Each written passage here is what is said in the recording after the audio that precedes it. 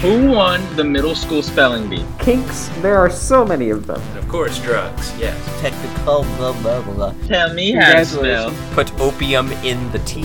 Look at the Cinnabon. Two bards, one throne.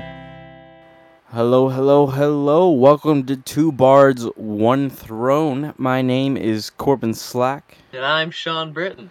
And this is the podcast that brings news, casual conversation, and mindless ramblings together.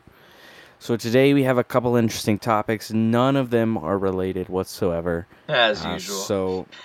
So basically, this podcast is going to be a culmination of several different random thoughts that we've had in the last hour. Mm-hmm. Just because our weeks have been so busy.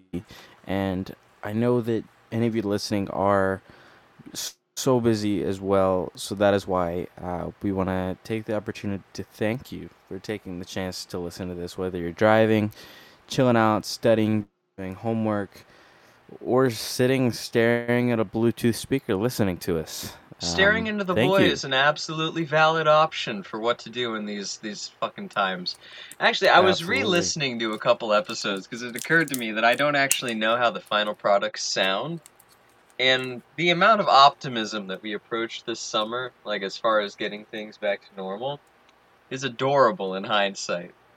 Oh, yeah. It's cute. We were so wrong.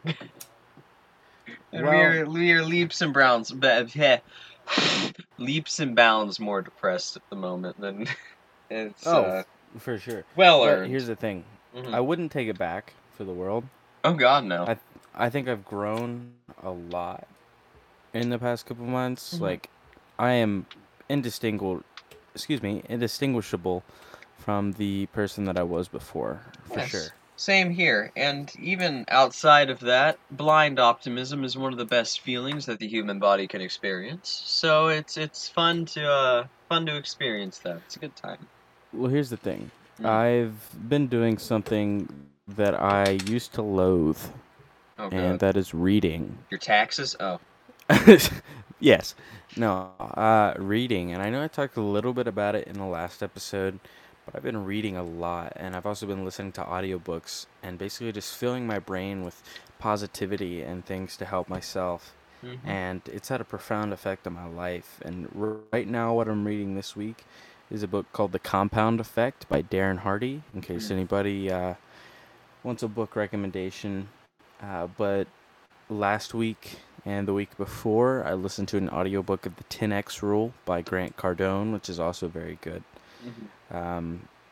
But just those little subtleties that I've changed in my daily habits and my routines, so nice, so refreshing, and I can tell a definite difference in myself. And it used to be like my life kind of revolved around whatever my work schedule was, whatever other people had planned for me, but now it feels like I'm actually in control of every second that I have in my life, and it's so awesome, and it's so freeing, really. Oh yeah.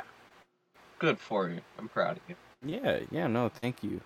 But I'm also really proud of where this podcast has gone. I'm proud of kind of how we've still been able to make it happen and been able to structure it. I know there was some tough times there where we really weren't putting out episodes consistently, and we were kind of lacking on that front. But I'm glad we kind of got it together, and we're definitely doing something very consistent now. And Oh yeah. I have several plans that I know. Some of them I've talked to you about, and some of them I'm still kind of in the works of thinking about. But one of those is Excuse me. opening up a Patreon platform so that listeners could offer suggestions and just have some different access to us and who we are, and have some different inputs in the show. And so that should be interesting once I kind of get a final plan for how that should be working out. We're going to be kind of bringing up our social media output a lot in the next couple weeks. And as much as you can, recommend us to your friends, your family, Acquaintances, if you want. I wouldn't, because that might be weird. Nah. But Why would that be weird? I don't want to just feel jinx like it. I hope we're entertaining. That's kind of the point of all this. But like, got my I say we're fingers crossed. we're entertaining, but is it in a good way? I would argue that entertainment is entertainment, and anyone who thinks otherwise can get stuffed. Like, I don't think... I don't... You know, I have a hard time grasping the idea of good and bad entertainment. Because if you're getting entertainment out of something, doesn't that mean it's inherently appealing? Like, if it's entertaining, it's appealing in some way. It catches your attention. Yeah. That's not bad. You offer a good point. We might come back to that later. That's an Oh, interesting yeah. point. But, no, mainly, I think we've done a lot ever since those episodes. And regardless of the state of the world we live in now and kind of what's going on, Certainly a state, nobody... we live in a society. isn't it? But, no, I think that I'm very proud of the men we've become and the men that we're growing to be. And I'm happy to see that I've seen changes in other people too. Some of them not good, but There's certainly people changes, have- though. It's not stagnating. yeah, people have reacted in different ways. And am I nervous about the state of kind of our country moving forward? Absolutely. Do I see an end in sight? Yes, but it won't be for the foreseeable future. Meaning less than 5 years. Yeah. But I can't predict the future. So here's what I suggest. With everything going on outside and in the world, focus on what you can control. And that's probably the best piece of advice I could ever give. Control what you can control. That means not worrying about what other people say, what other people are doing. Be concerned with yourself and your actions and your thoughts and how you react. Because those are the things that you have control of. People can influence those decisions and those actions. But at the end of the day, it's your responsibility to take responsibility for those things. Yeah. But moving forward, I do want to talk about, I got an ad today on my phone Oh, no. for the United Space Force. Not gonna lie, I thought that was something that we stopped like a year ago. No, it's a thing. The United States Space Force was an ad, and I can't remember exactly what it said, but I think it was some dude walking out and then just like looking at this rocket or looking at the sky, and it was like see the world or something generic. Corbin, are you sure this wasn't a scam? No, I'm straight up. Are you sure it And- wasn't a scam? I'm sure. And I was like, Hmm. huh, I didn't know that was a thing. Where do I sign up? So the Space Force is a thing, but the last thing that I heard about it was that it was a branch of the Air Force. Well, I'm I would hope gonna it wasn't a check. branch of like the Navy or the Coast Guard. I mean, Right, that would be so- some pretty severe guarding of the coast. The end. That would be a little too much. Gosh, you gotta see all of it at once. So going on to the United States Space Force website, it looks like something that was made in 2005. However, in this website is spaceforce.mil. If you'd like to visit it. But just taking a fresh live look at it, I haven't looked this up before the episode or anything.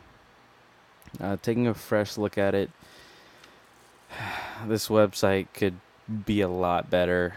Oh my goodness. Okay, so about Space Force. About the United Space Force. Here's the about section. The U.S. Space Force, USSF, is the newest branch of the Armed Forces, established December 20th, 2019, with enactment of the fiscal year 2020 National Defense Authorization Act. The USSF was established within the Department of the Air Force, meaning the Secretary of the Air Force has overall responsibility for the USSF. Under the guidance and direction of the Secretary of Defense, additionally, a 4-star general known as the Chief of Space Operations, CSO, serves as a senior military member of the USSF and is a member of the Joint Chief of Staff. Time out. Someone want to explain to me what operations we're pulling off in space that are militant in nature? Well, are we fighting the asteroids? No, listen, here was... We're just we're playing Atari Asteroids in real life at this point. It was President Trump's... here's what he said about it. It was essentially like he knew that technology was advancing, which is true. Yeah, fair. And that at some point, countries would be waging war in space. Mm-hmm. So this was his way of getting ahead of all of that. So does it make sense? Absolutely. Basically, dorks. Were we ready for it? Absolutely not. I just...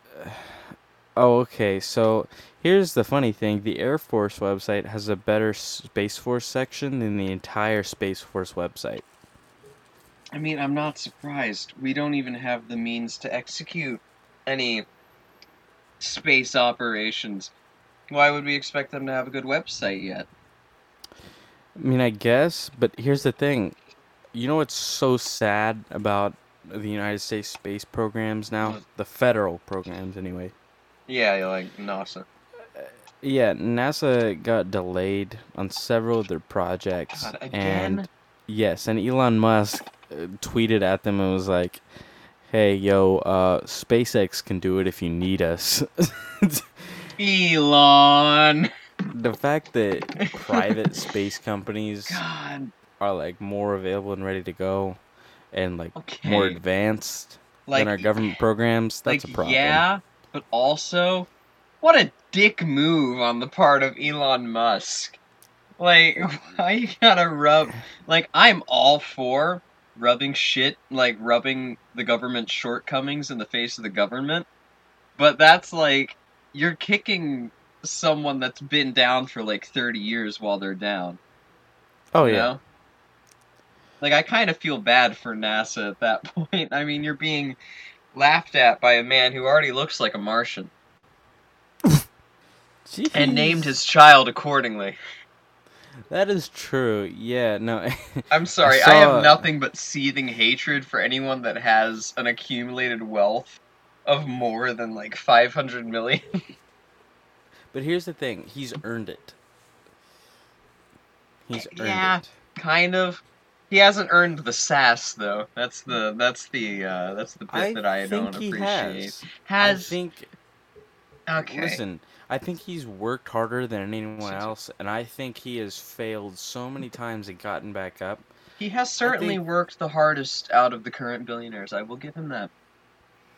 Yeah, no, I think where he's at in life, he deserves it. He lives well below his means. He lives in a $50,000 house right now. Mm-hmm. He lives well below his means, and he's just constantly trying to advance.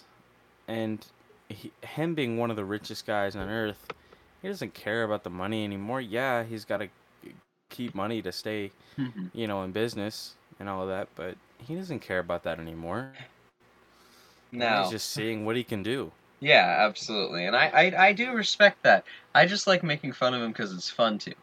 Now, Bezos, on the other hand, I really wish I would just like to say that I wish that our first act with the United Space Force was to combat Jeff Bezos trying to re-enter the atmosphere. Interesting.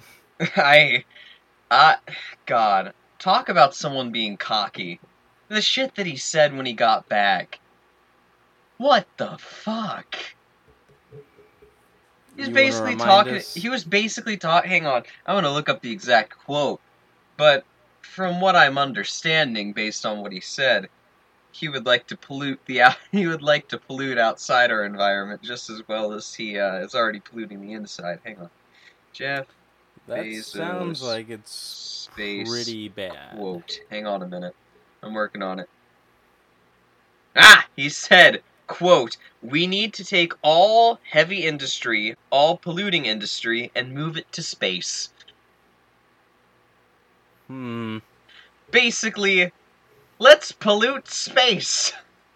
But can you pollute space? Yes. We've already been doing it. You do realize that, right? With all the junk, yes. All the probes that get sent out just fucking vibe there. Like, they're no longer being used. They are just our trash floating out in the cosmos. Yeah, but here's what I think. When I think pollution, of course I think like smoke and nasty stuff and chemicals, all the stuff that's damaging the ozone layer. But in space, there's no oxygen, and there is really no ozone layer to protect or worry about. So in that way, I understand it. Still, I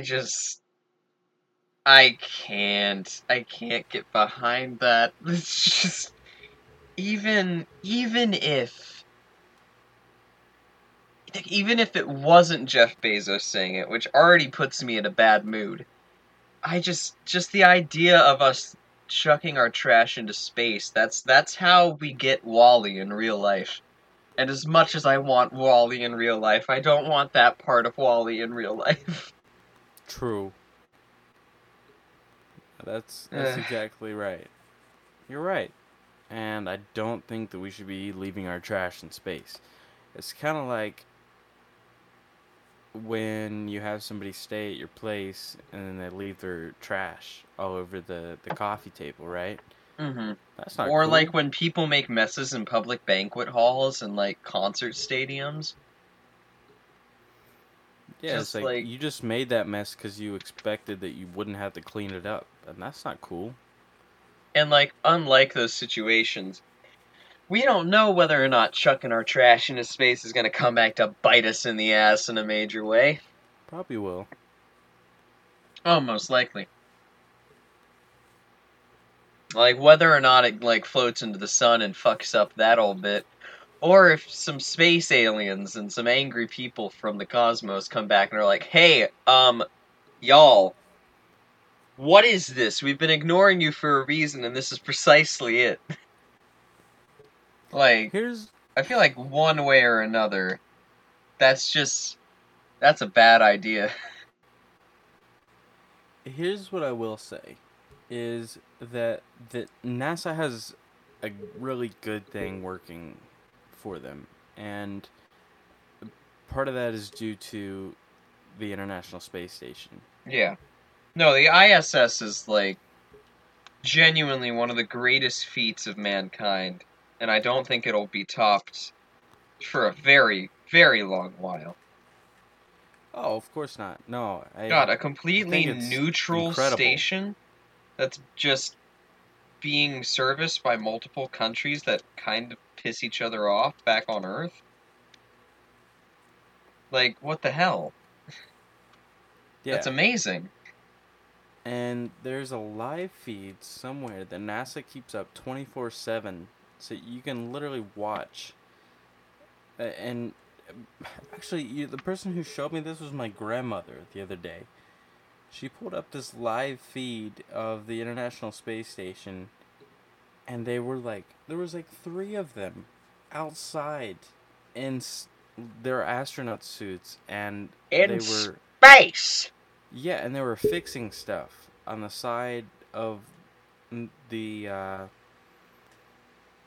Well, the space station. Yeah. And they were like picking up the camera, and she said sometimes they have it in front of their face and you can see through the glass and see their face and stuff. Oh. Yeah, and I just thought that was really cool. And that's something that we take for granted, is that those things exist. Sites that we would likely never see otherwise, we can see. Yeah. Also, I have made the executive decision. Anytime one of us says, like, in space, you have to say it in a transatlantic accent. Like, it's so much better. Tell me, which one sounds better? Which one feels better to your ears? It's a, they're going on a diplomatic mission in space, or they're going on a diplomatic mission in space. There's a clear, defined winner there. I don't know why the fuck. There? Yes, I don't know why we stopped using the transatlantic accent in film. Can you imagine Transformers with transatlantic accents? No. Oh, I want it. I want it so badly. That sounds like the funniest goddamn thing I can imagine. Just Optimus Prime with the 50s movie accent. No, earlier than that. No, wait, when the fuck was the transatlantic accent popular? I should know this, I'm a theater person. I need to fact check myself. Well, in the meantime, I think one of the easiest ways, I mean, you can search NASA ISS live feed, but honestly, if you just go to YouTube and look up NASA live stream Earth from space live feed, you can pull it up, and it's pretty cool. This just one view of it, but I recommend looking at it like during the daytime, because that's really cool as well. And they tend to mainly have it up during the day, because there's some periods, I think, where certain parts that they're orbiting, obviously there's no light, so it'll just be darkness. So if you can catch it at a good time, it's super, super neat. Aha! Like, Ha ha ha ha! From the 1920s to the 1960s, I was right. Sorry. I was correct. Ha ha ha. Anyway, I apologize. What's up? no, I'm looking in awe at this live stream. Oh, you're still watching it? Yeah, no, it's mesmerizing. Mm-hmm. It is crazy. There's so much information that they put in the description, and then there's like a live chat that people are like talking about it. And there's only 300 people watching this right now. God. They've been live streaming it since August 31st, 2019. Oh. It's crazy. So here's another thing that blows my mind. Astronauts in space, right? Mm-hmm. They eat those dry packed meals. Yeah, freeze dried and all that. Yeah, at what point do you just start throwing those up? Like, those aren't good enough. What do you mean? Like, I just feel like I would get sick of those. Like, there would be a certain, like, after a year, I'd be like, alright, I can't fucking do this anymore. Well, do you do that with regular food too, Corbin? Well, here's the thing. Not all of my food is freeze-dried. I know. What I'm saying is that, do you do that with regular food? No, you get used to it, and then it's just your food. It's because I like it. But what if there's something that I don't like it? Then you don't eat it. You order different shit. Problem solved. But how much different shit is there in the freeze-dried inventory? There's a considerable amount. And not all of it's freeze-dried. A lot of the liquid stuff is just vacuum sealed. It's just easier to preserve shit when it's freeze-dried. That's my understanding of it, anywho. I am concerned for the astronauts. Okay, well, the internet is pretty awesome. I just found a website that has... Oh my god. You can buy freeze-dried astronaut foods. Yeah, I've eaten freeze-dried ice cream before. That's gross. It's no really refrigeration. Not that bad. 3-year shelf life. It's like the texture of Lucky Charms marshmallows. Ew. Oh, I found, like, at the IGA in Aurora, they sell, like, containers of Lucky Charms marshmallows in the candy section. Nice. Why? Freeze-dried bananas. That sounds good. I would eat Freeze-dried cinnamon apples.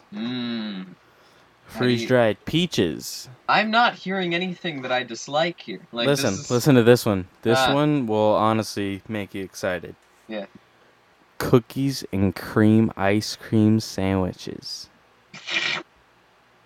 Tasty. Yeah, that actually, okay, it looks really good.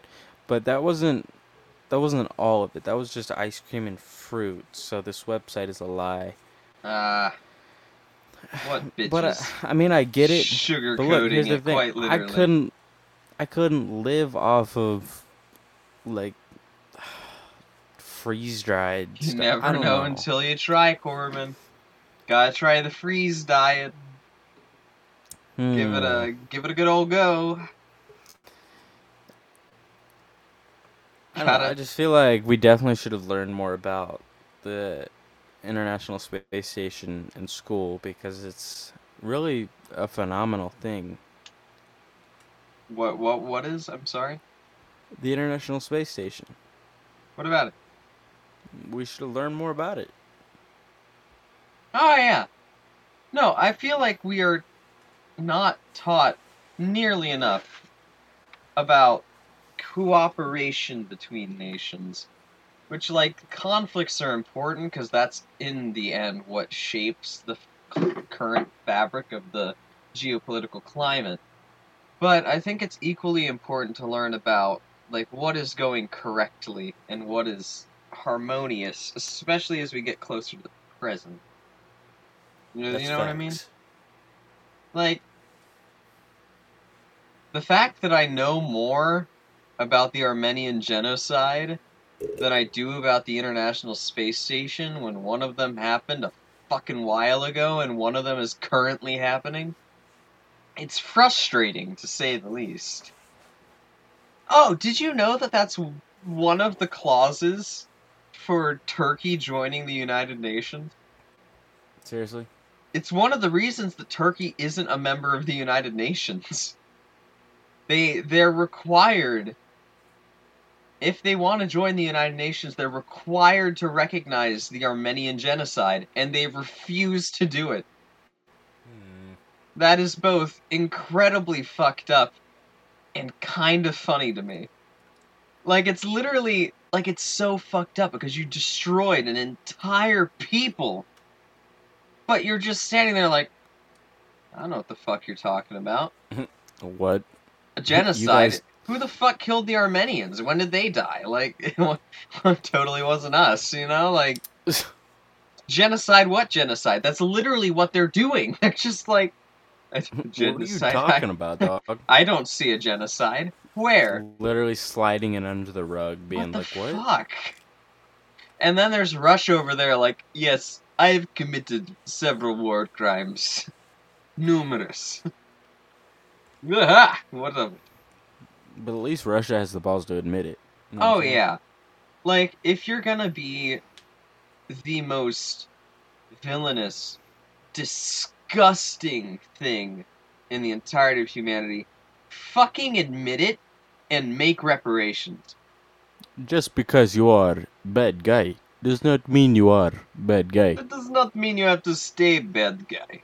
I mean, you still be bad guy, but you'll be on your way to not be bad in future. Let's see, who can take a leaf out of Russia's boat with that? Russia and Germany's book with that. France, Turkey, China, the United States. Yep. Yeah. Keep going on the list. Let me ask you a question. Funnily enough, another fun thing, about that era, kind of, sort of, not really that era.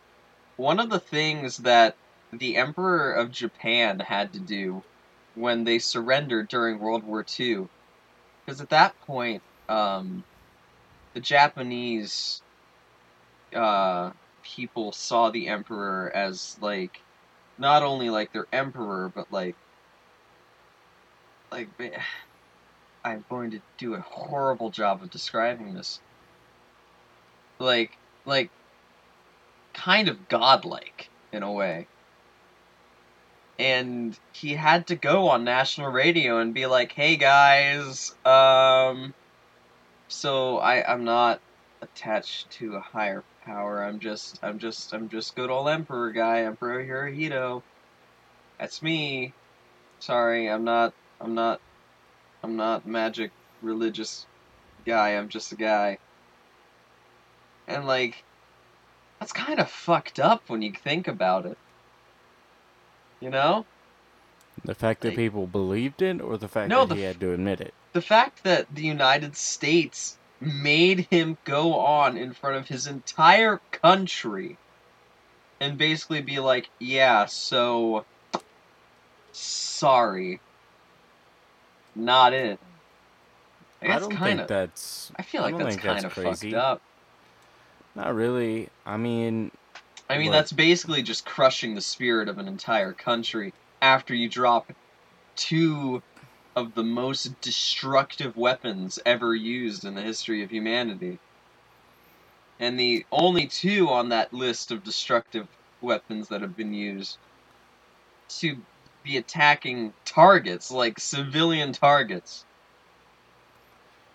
Yeah, but there's some things that I've, maybe not found out, but heard over the years, like the U.S. secretly sent all of the civilians in those cities, warnings prior. Do you know anything about the validity of that? Because that's what I've heard. Never heard of that. Because if they did, it did not work. No, for sure it didn't work. I do not, but I genuinely... they didn't believe it. I don't believe that the United States would have done that. As much as that hurts to say, that doesn't sound like the United States, and that certainly does not sound like the United States during World War II. It does not. I mean, listen, we were the guys that, used shotguns in enclosed spaces, which is fucked up on several levels. But,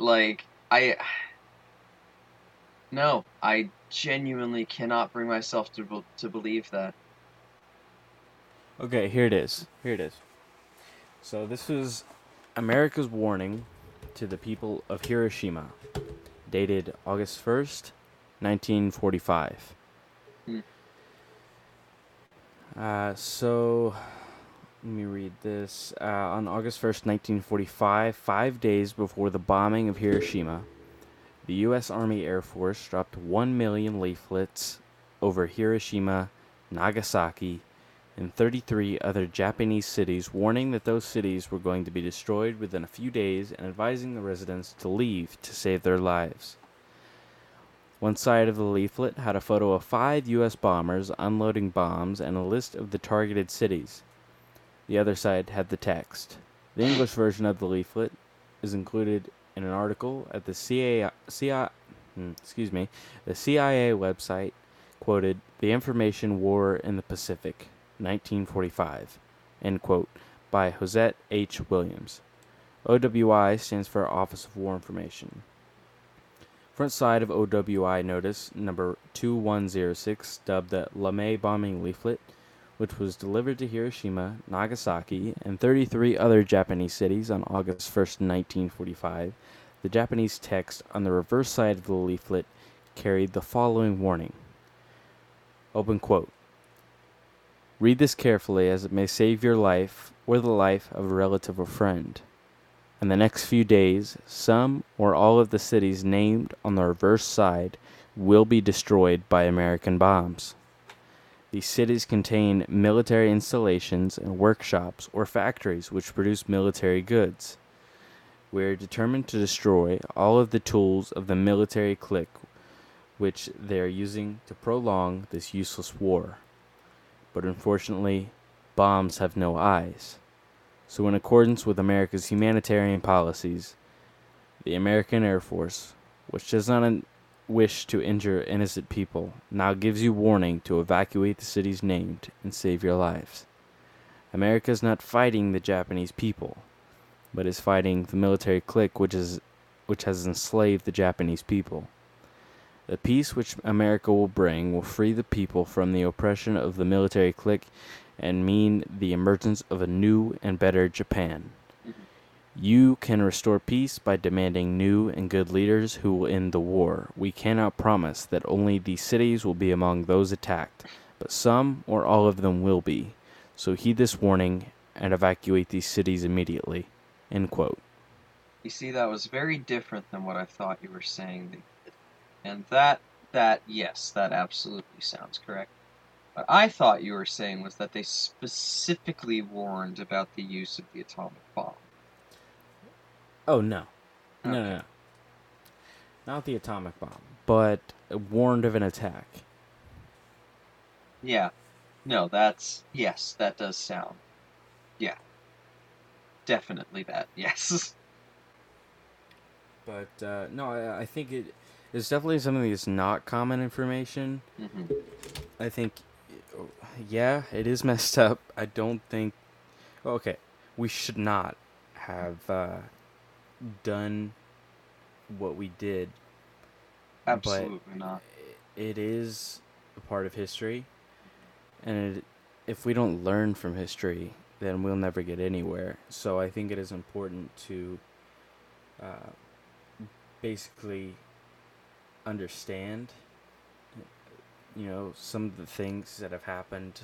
Always try to learn the full story of every big thing, which that's something about World War II is so fascinating to me. Is there's so many little stories like this and little things that just aren't common knowledge, and there's so much in there, and it's a really macabre and kind of hard subject to read about and to think about. Yeah, it was a terrible time in history, but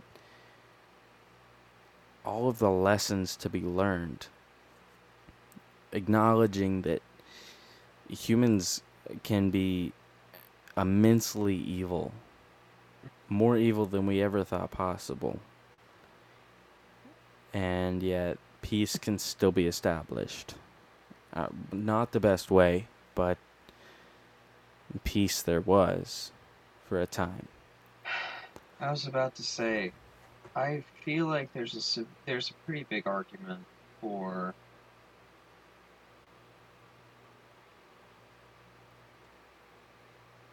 how do I want to say this?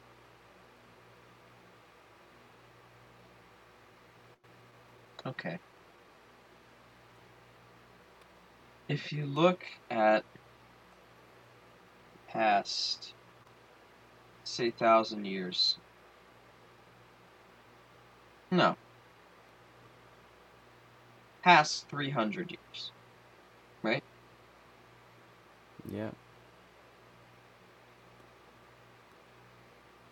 If I had to guess and be liberal in my guess, we've maybe had a total of, a grand total of 15 years of world peace in the past 300 years. Somewhat. Don't forget about the Iraq War. Oh, I'm not. No, I'm considering the Iraq War.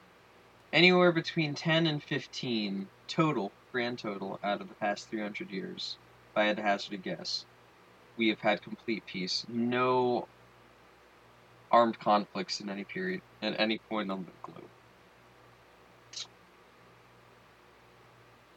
And almost none of that has been since World War II.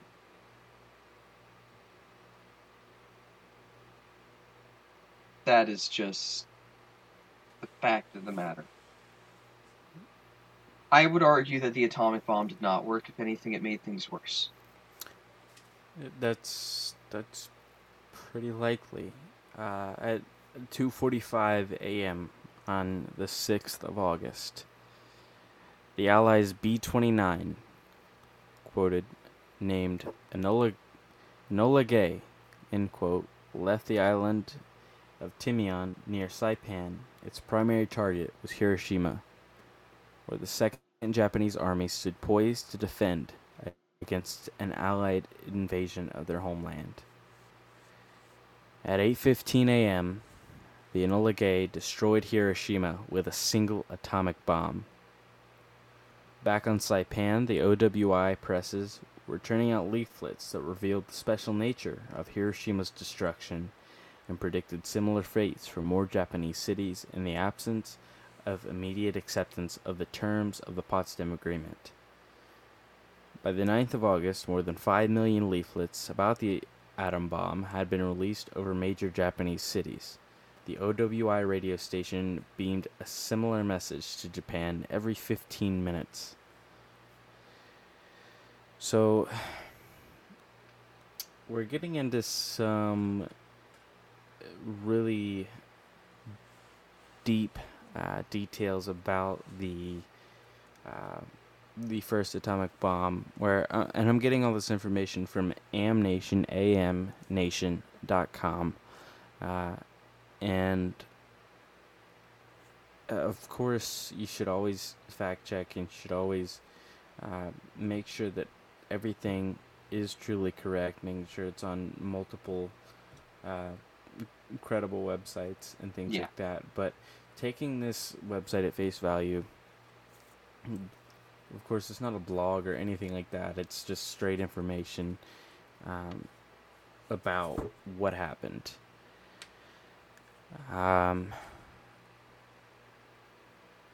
Me looking at this at face value, it is a brutal and unnecessary action taken in war. I do not think that nuclear bombs should ever be used in war. I think the U.S. made some serious problems when they did that. I think they broke several laws of human nature, even not even just laws of war, but fuck the laws. Are you kidding me? We don't need laws to see how misguided and cruel the use of that weapon was. Well, here's my thing, is it says the Japanese army stood poised to defend against an Allied invasion of their homeland. There's no defending against that. A few years after this, we decided to end so many lives in Vietnam over what? But this was okay. Japan, who we knew was no one can defend, and especially at that time, defense against that. That's no why one could defend. World War III will be endgame, because there is no defense against something like that. That is just ready to defend their homeland. There's nothing to defend, and the most fucked up part about it is that they had no idea. That's why I was so incredulous when you brought up the pamphlets, and that was the assumption that I made, like the nature of the pamphlet. They had no idea. For the first one, at the very least. Like, we think about it now, and we know how cruel and how fucked up all of it is. how fucked up it is that we have these weapons in the first place. They did not know.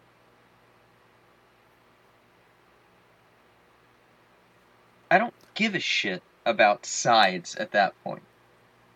It's not about politics anymore.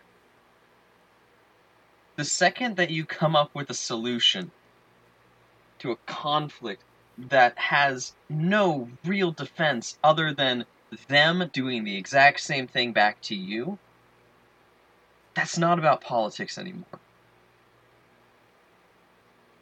Because in the end, there's no politics to an attack that can't be defended. Because at that point, that's not even a conflict anymore. Because a conflict implies two sides meeting in the middle, battling it out until there's a winner. There's no fight there. Yeah, that wasn't war. There's no exchange. Yeah, I think you put it really, really well just now. That's not war. That's devastation. And it's reprehensible. It's barbaric, is what it is. It's inhuman. Oh, for sure. And they wanted to drop more. There's something...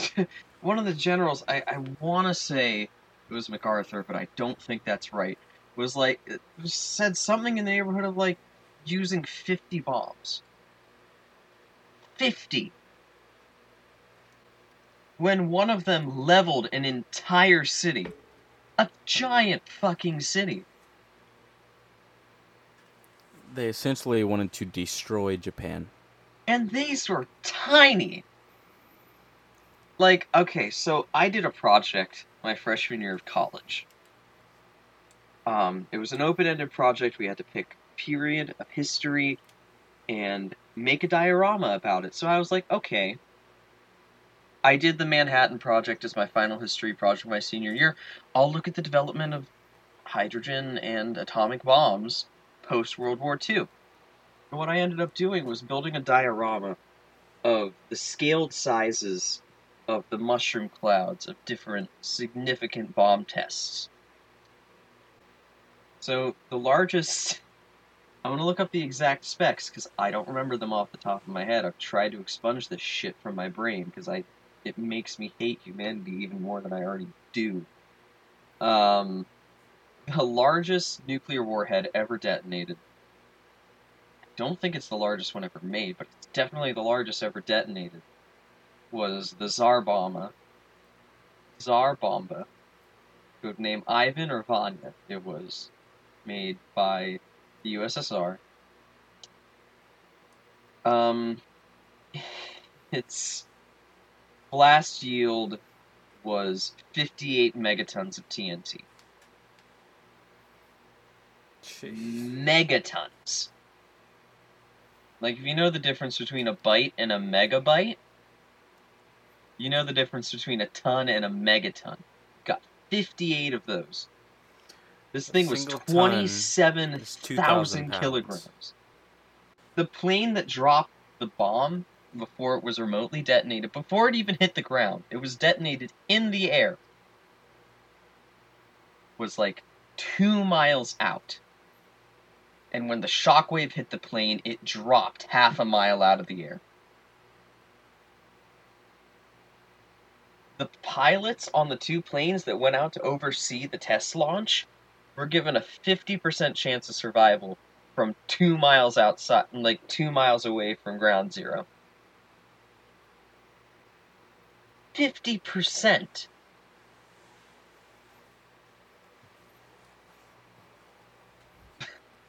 The scale size of Hiroshima and Nagasaki's bombs were like the top of my foot. Tsar Bomba was at my hip.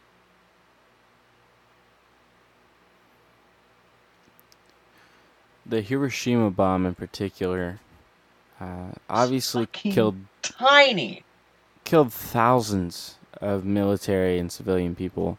Hard to imagine what a bomb that size could have done. But looking at Hiroshima nowadays, for years, ground, air, and living organisms in this area, and all this information following comes from ChernobylGuide.com. That's ChernobylGuide.com. For years, ground, air, and living organisms in this area still carry that radionuclide, which negatively influences the environment. Furthermore, such attacks seriously damaged the overall world's environment. And many researchers note Hiroshima and Nagasaki blast as reasons of global warming and ozone hole formation. Just...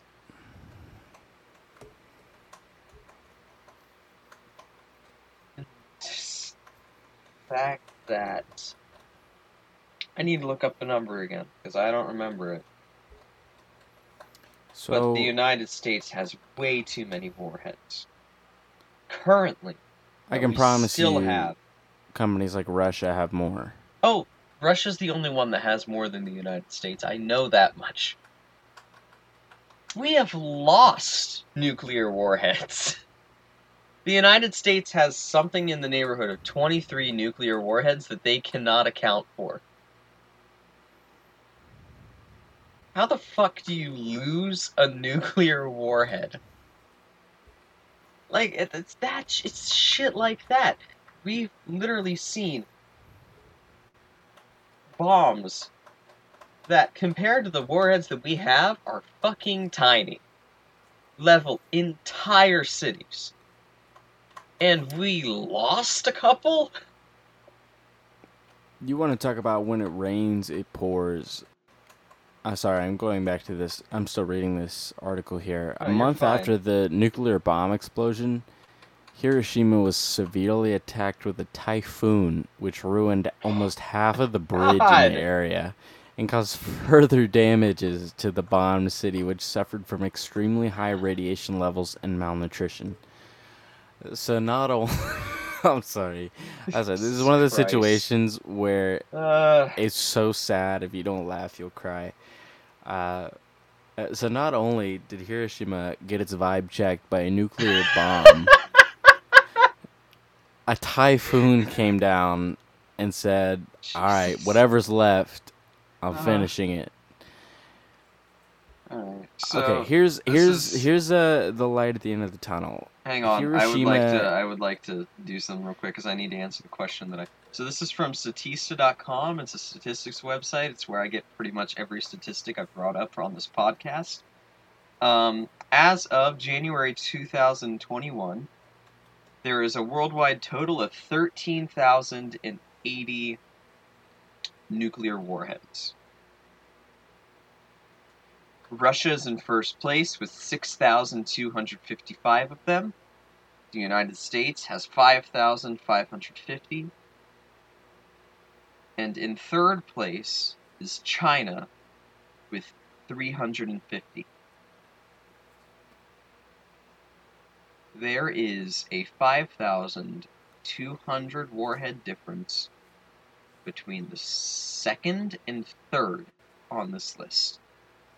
But here's the thing. That list doesn't account for the unaccounted for, the countries and the terrorist organizations that may have things built. It does take into account North Korea with a big-ass asterisk. North Korea has an estimated number of 40. But it's still, like... That's so... 13,000? That, like you said, those are just the ones that are accounted for and logged.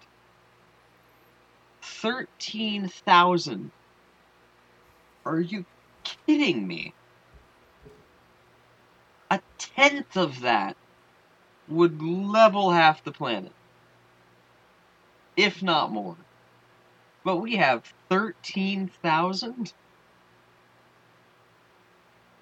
Especially since there's a big speech made at the very end of World War II by the sitting United States President about how we should never see the effects of nuclear war again. But here we are, sitting pretty almost 100 years later. It's going to be 80 years since the end of World War II in 2025.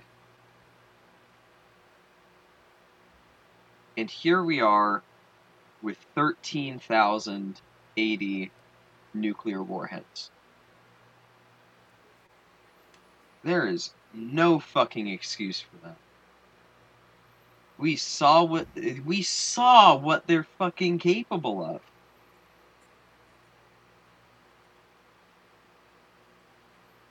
And we made so many more. Fucking seriously? I don't know. This is another one of those topics that's just working me the fuck up. I cannot fathom. I don't understand. It's such gross negligence of the worth of humankind. That's not... And people will talk all day about how it's a just in case. Just in case fucking what? That many bombs could destroy the Earth. Easily. There's no point. Are you kidding me? Just in case what? That's the ultimate... There is no situation. None. This is not debatable. There is no situation that would ever justify using any of them.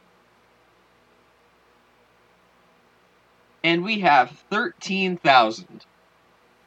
God, I can't. I cannot understand. And I probably will never understand. And I'm fine with that, because honestly,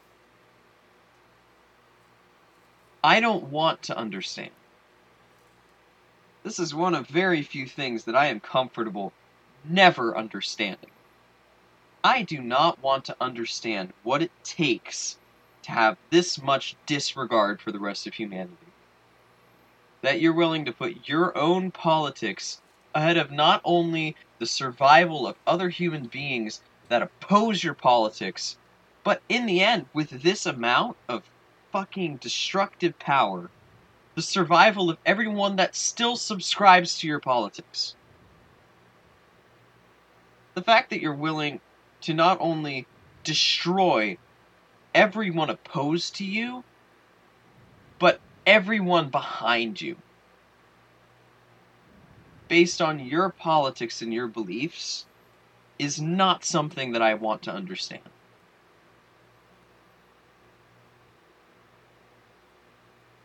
I don't. That's just... It's cruel. That's what this comes down to. It is monstrous. Well, here, to kind of lighten up what we've been talking about, I do want to talk about kind of what Hiroshima is like today. So the first target of the atom bombs. What is Hiroshima like today? Unfortunately enough, Hiroshima was able to be rebuilt and is a popular tourist destination nowadays. And there are airlines and buses and trains, and it's a very high-tech developed city. And it has a bunch of skyscrapers and colleges and universities, parks and highways, and over 1 million people successfully live there. People go there for business. And it works. The city is alive and functional and doing everything they can. And from the architectural point of view, according to this website, it's fair to say that the Japanese were precise enough to rebuild certain meaningful buildings, which were almost completely destroyed by the bomb blast. Good.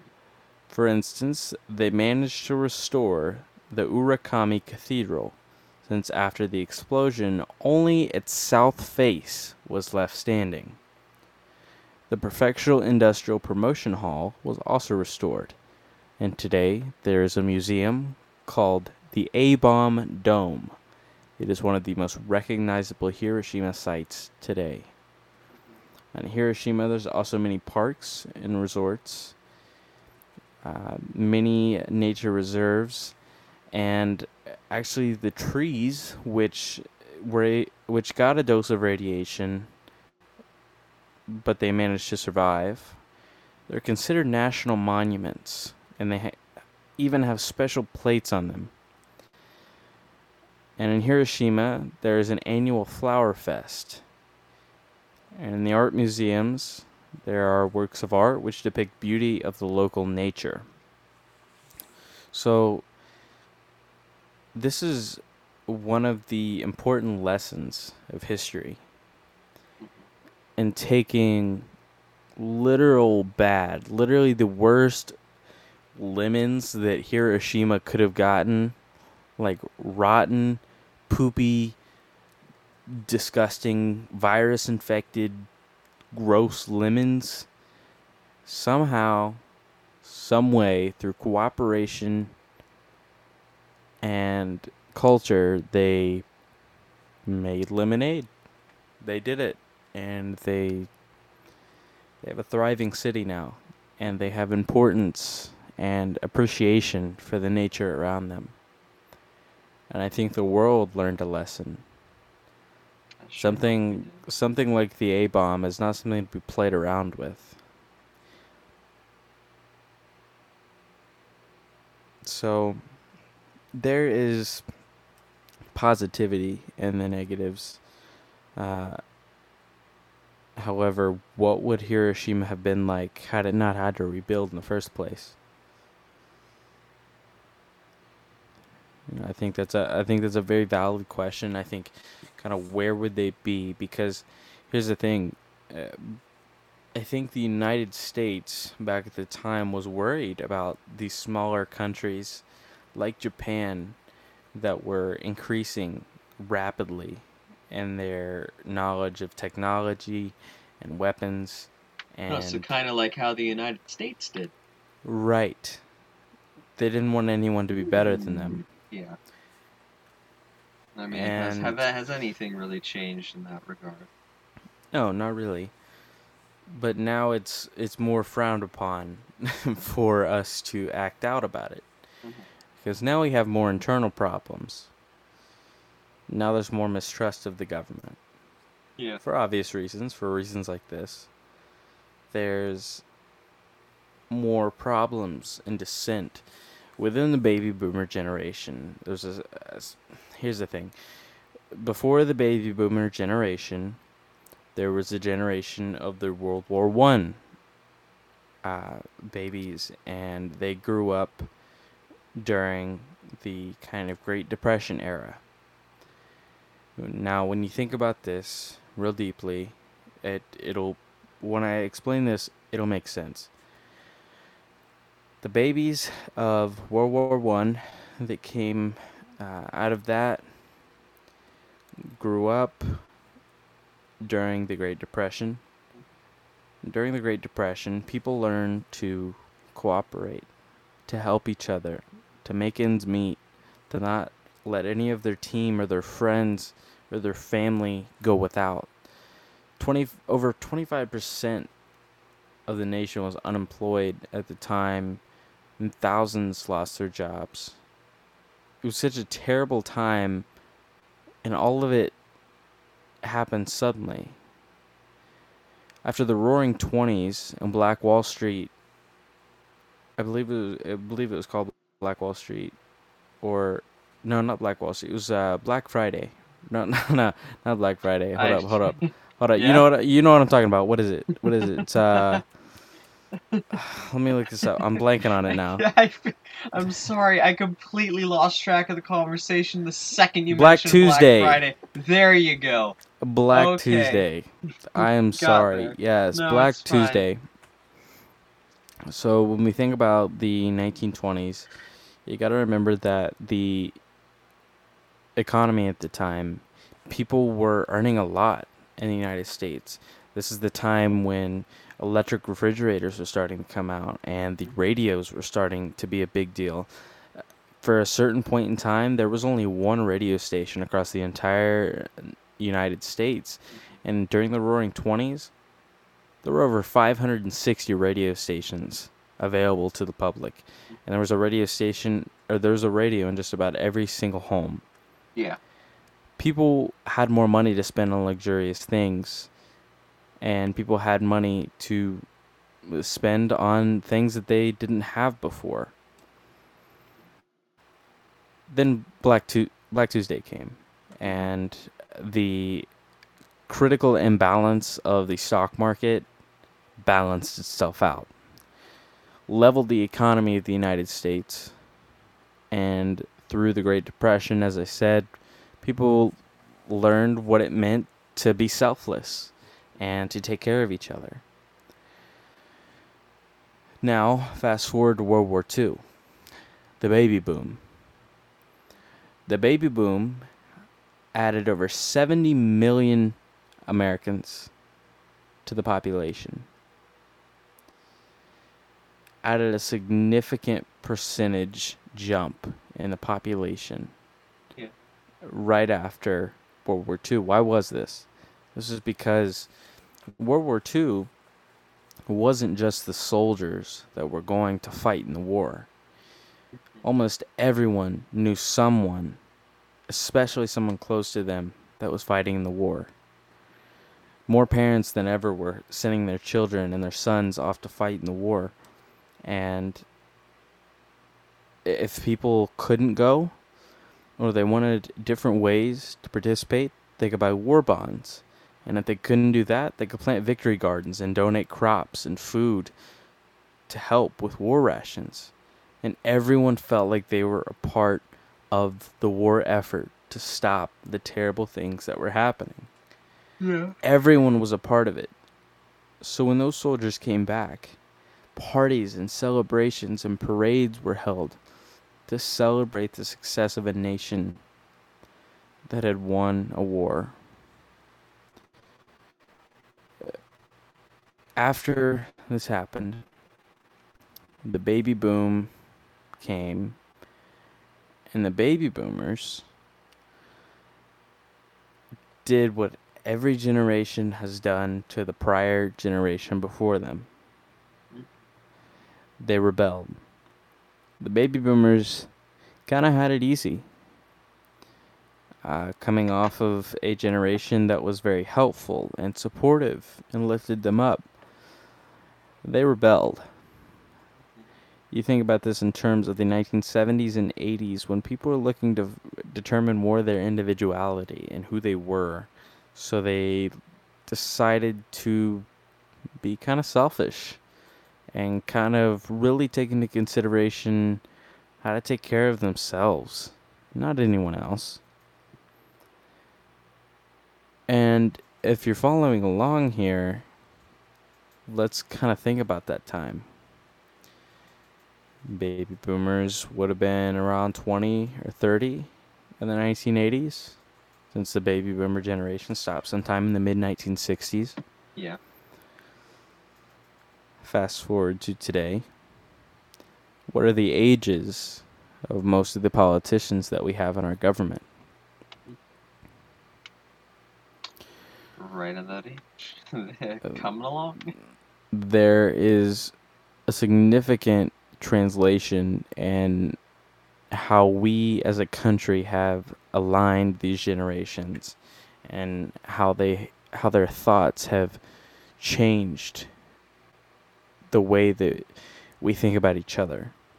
The people that are in office nowadays are a generation who grew up being selfish and grew up only knowing how to take care of themselves.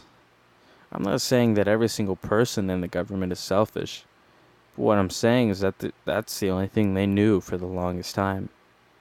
So how far away can they actually get from where they came? I just think that we as a nation, and we as young people especially, and even as the older generation, need to start changing the narrative. Start changing what the consensus is on taking care of each other. Way back in the day, during the Roman Wars and the Spartans, and all of that.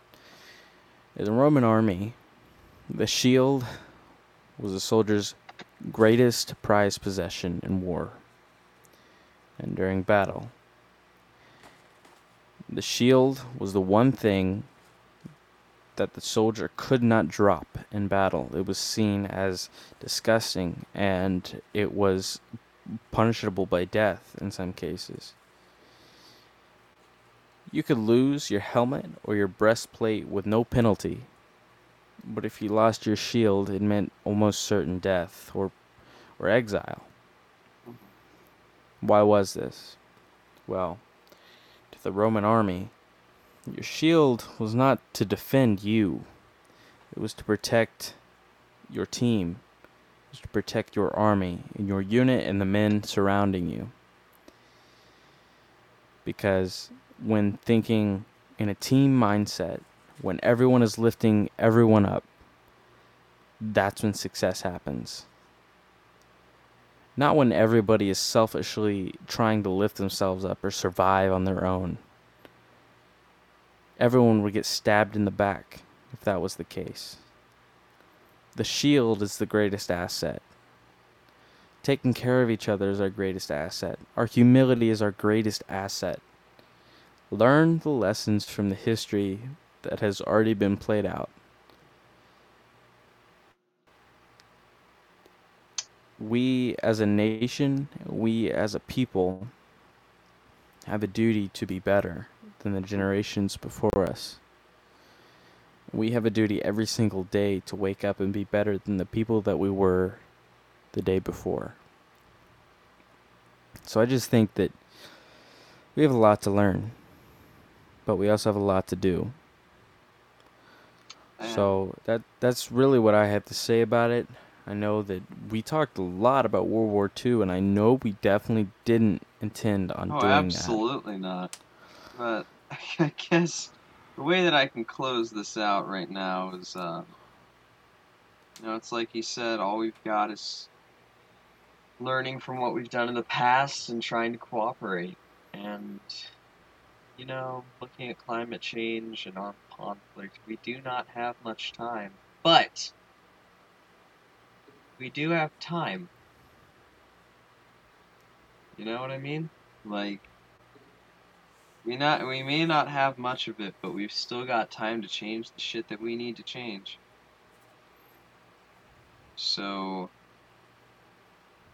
we absolutely should not wait until the moment where we go, we don't have time for this anymore. Get out there. Campaign. Speak your mind. Stand up for what you believe in. Stand up for the rest of the human race. And even if it isn't that, it's all that we can do. Be human. Mm-hmm. Be human. Do you know how rare it is nowadays for you to go into work every day and be happy and be motivated and try to make everyone's lives around you better? And people see that as some crazy thing. And oh, he's so nice. He is so sweet. He is so caring. He is so supportive. Why is that anything new? Why is that anything that isn't the normal? We are better than that. So here's what you can do. If you're not the type of person, or you don't have the platform to speak up and publicize and campaign and do all of those things, that's fine. But let me tell you something. As with anything in life, if you want things to change, it's not going to be a one-day overnight thing. It's going to be you taking the smallest steps every single day, making small changes in your life. How you act, how you react, how you talk to people, and how you think about yourself and how you think about the world around you. That's what's going to change the world. Because I tell you what, you want to change the world, but unless you do something about it, no one else around you is going to want to change the world either. It is your job, and it is my job, and it is everyone else's job to be different. to do different than the masses, to do our part to protect our humanity and to protect the earth, to not be selfish.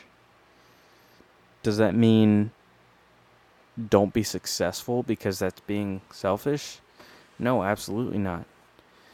We have the tools to be successful, just as I talked about in the last episode. But let me tell you something. Just like I said in the last episode, if that's your goal, make sure it's for a good reason. Don't get rich to get rich. Get rich to be financially free and to help others. Because if we don't help each other, what's that going to do for the world we leave behind? And I know people say, well, who cares? I'll be dead by then. Your kids That's not what this is about. And That's not what this is about. If you don't have kids, the kids that you will care about will be there too. Yeah, that's exactly right. It's not about you. I want you to put yourself Oh, damn it. Come in on. someone else's about what would happen. What would happen if you were to leave the world in such a condition that was the world that you grew up in? How would you feel? You cannot ever lose track of the fact that everybody else is just as human as you are. The second we as a society lose track of that, lose sight of that idea, that truth, that's it. There's no real coming back for that. We've got to remember that. Yes, prosper for yourself, for the people that you care about, and for the world at large, but you cannot forget about the fact that you are not the only person that is human. Otherwise, we're going to keep making the same mistakes. That's right. That's right. Well, with that said, I mean, wonderfully said, Sean. I think that you made a great point, and I think that is the perfect place for us to kind of conclude where we were headed tonight. Yeah. And basically, my final recommendation to you as the listener is to check out the book called The Traveler's Gift. I believe, let me check on the artist of that. The Traveler's Gift. Also, check out Fish Food by Ben and Jerry's. It's fucking delicious. I've been nomming on it all episode. It's like the perfect comfort food. Anyway, this book called The Traveler's Gift by Andy Andrews. Andy Andrews. I couldn't recommend this book enough. This book is not really just a self-help book, so to speak. It's not just a personal success book. There's a lot of things. It's really whatever you see it to be. There are so many valuable lessons to learn from this book. And actually one of the first kind of subjects that and it's a fictional story, but it has a lot of non-fictional lessons to be learned, if that makes sense. And I really can't explain it any more than that without kind of spoiling it. So please check it out, whether it's an audiobook or you pick it up from your library. The Traveler's Gift by Andy Andrews. The first subject, as I said in there, is about kind of what we talked about tonight. Talks about what was his name? I'm blanking on it right now. Harry Truman. Yeah, the man. It talks about, well, kinda. Harry Truman was one of the people that signed off on sending the atomic bombs. Yes, he was. So that is one of the people that is highlighted in this book. And I think it is a very valuable read. So if you want to take some of the first steps into kind of, and look, the best way I can describe this book is a slap in the face and a pat on the back at the same time. and it's the most eye-opening experience that you'll probably have for a while. It's pretty amazing, and I couldn't recommend it enough, and that's all I'll say about it, is go check it out, The Traveler's Gift by Andy Andrews. With that, I don't have anything else left to say. Sean? Yeah, no, that's about it. Just, for fuck's sake, be good people. Please. I'll be sad if you aren't. That's about all I got. Just like... No, just... You know, your time here is limited. So stop being a fucking dick and use it to be a force of good for not only yourself but the people around you. That's it. That's just like... If you're not working to improve the world that you live in, you know, what's the point of being here, I guess? That is a great point, and that is a great closing note. I want to thank everybody for listening today. This is episode 15 of Two Bards, One Throne. Thank you so much for hanging on to this crazy wild ride we have going. Like I said, we have a lot of great things coming. Stay along for the ride. Thank you for listening. Take care of each other, and take care of yourself. I wish you all the best. My name is Corbin Slack. And I'm Sean Britton. And this has been Two Bards, One Throne. Have a good night, y'all.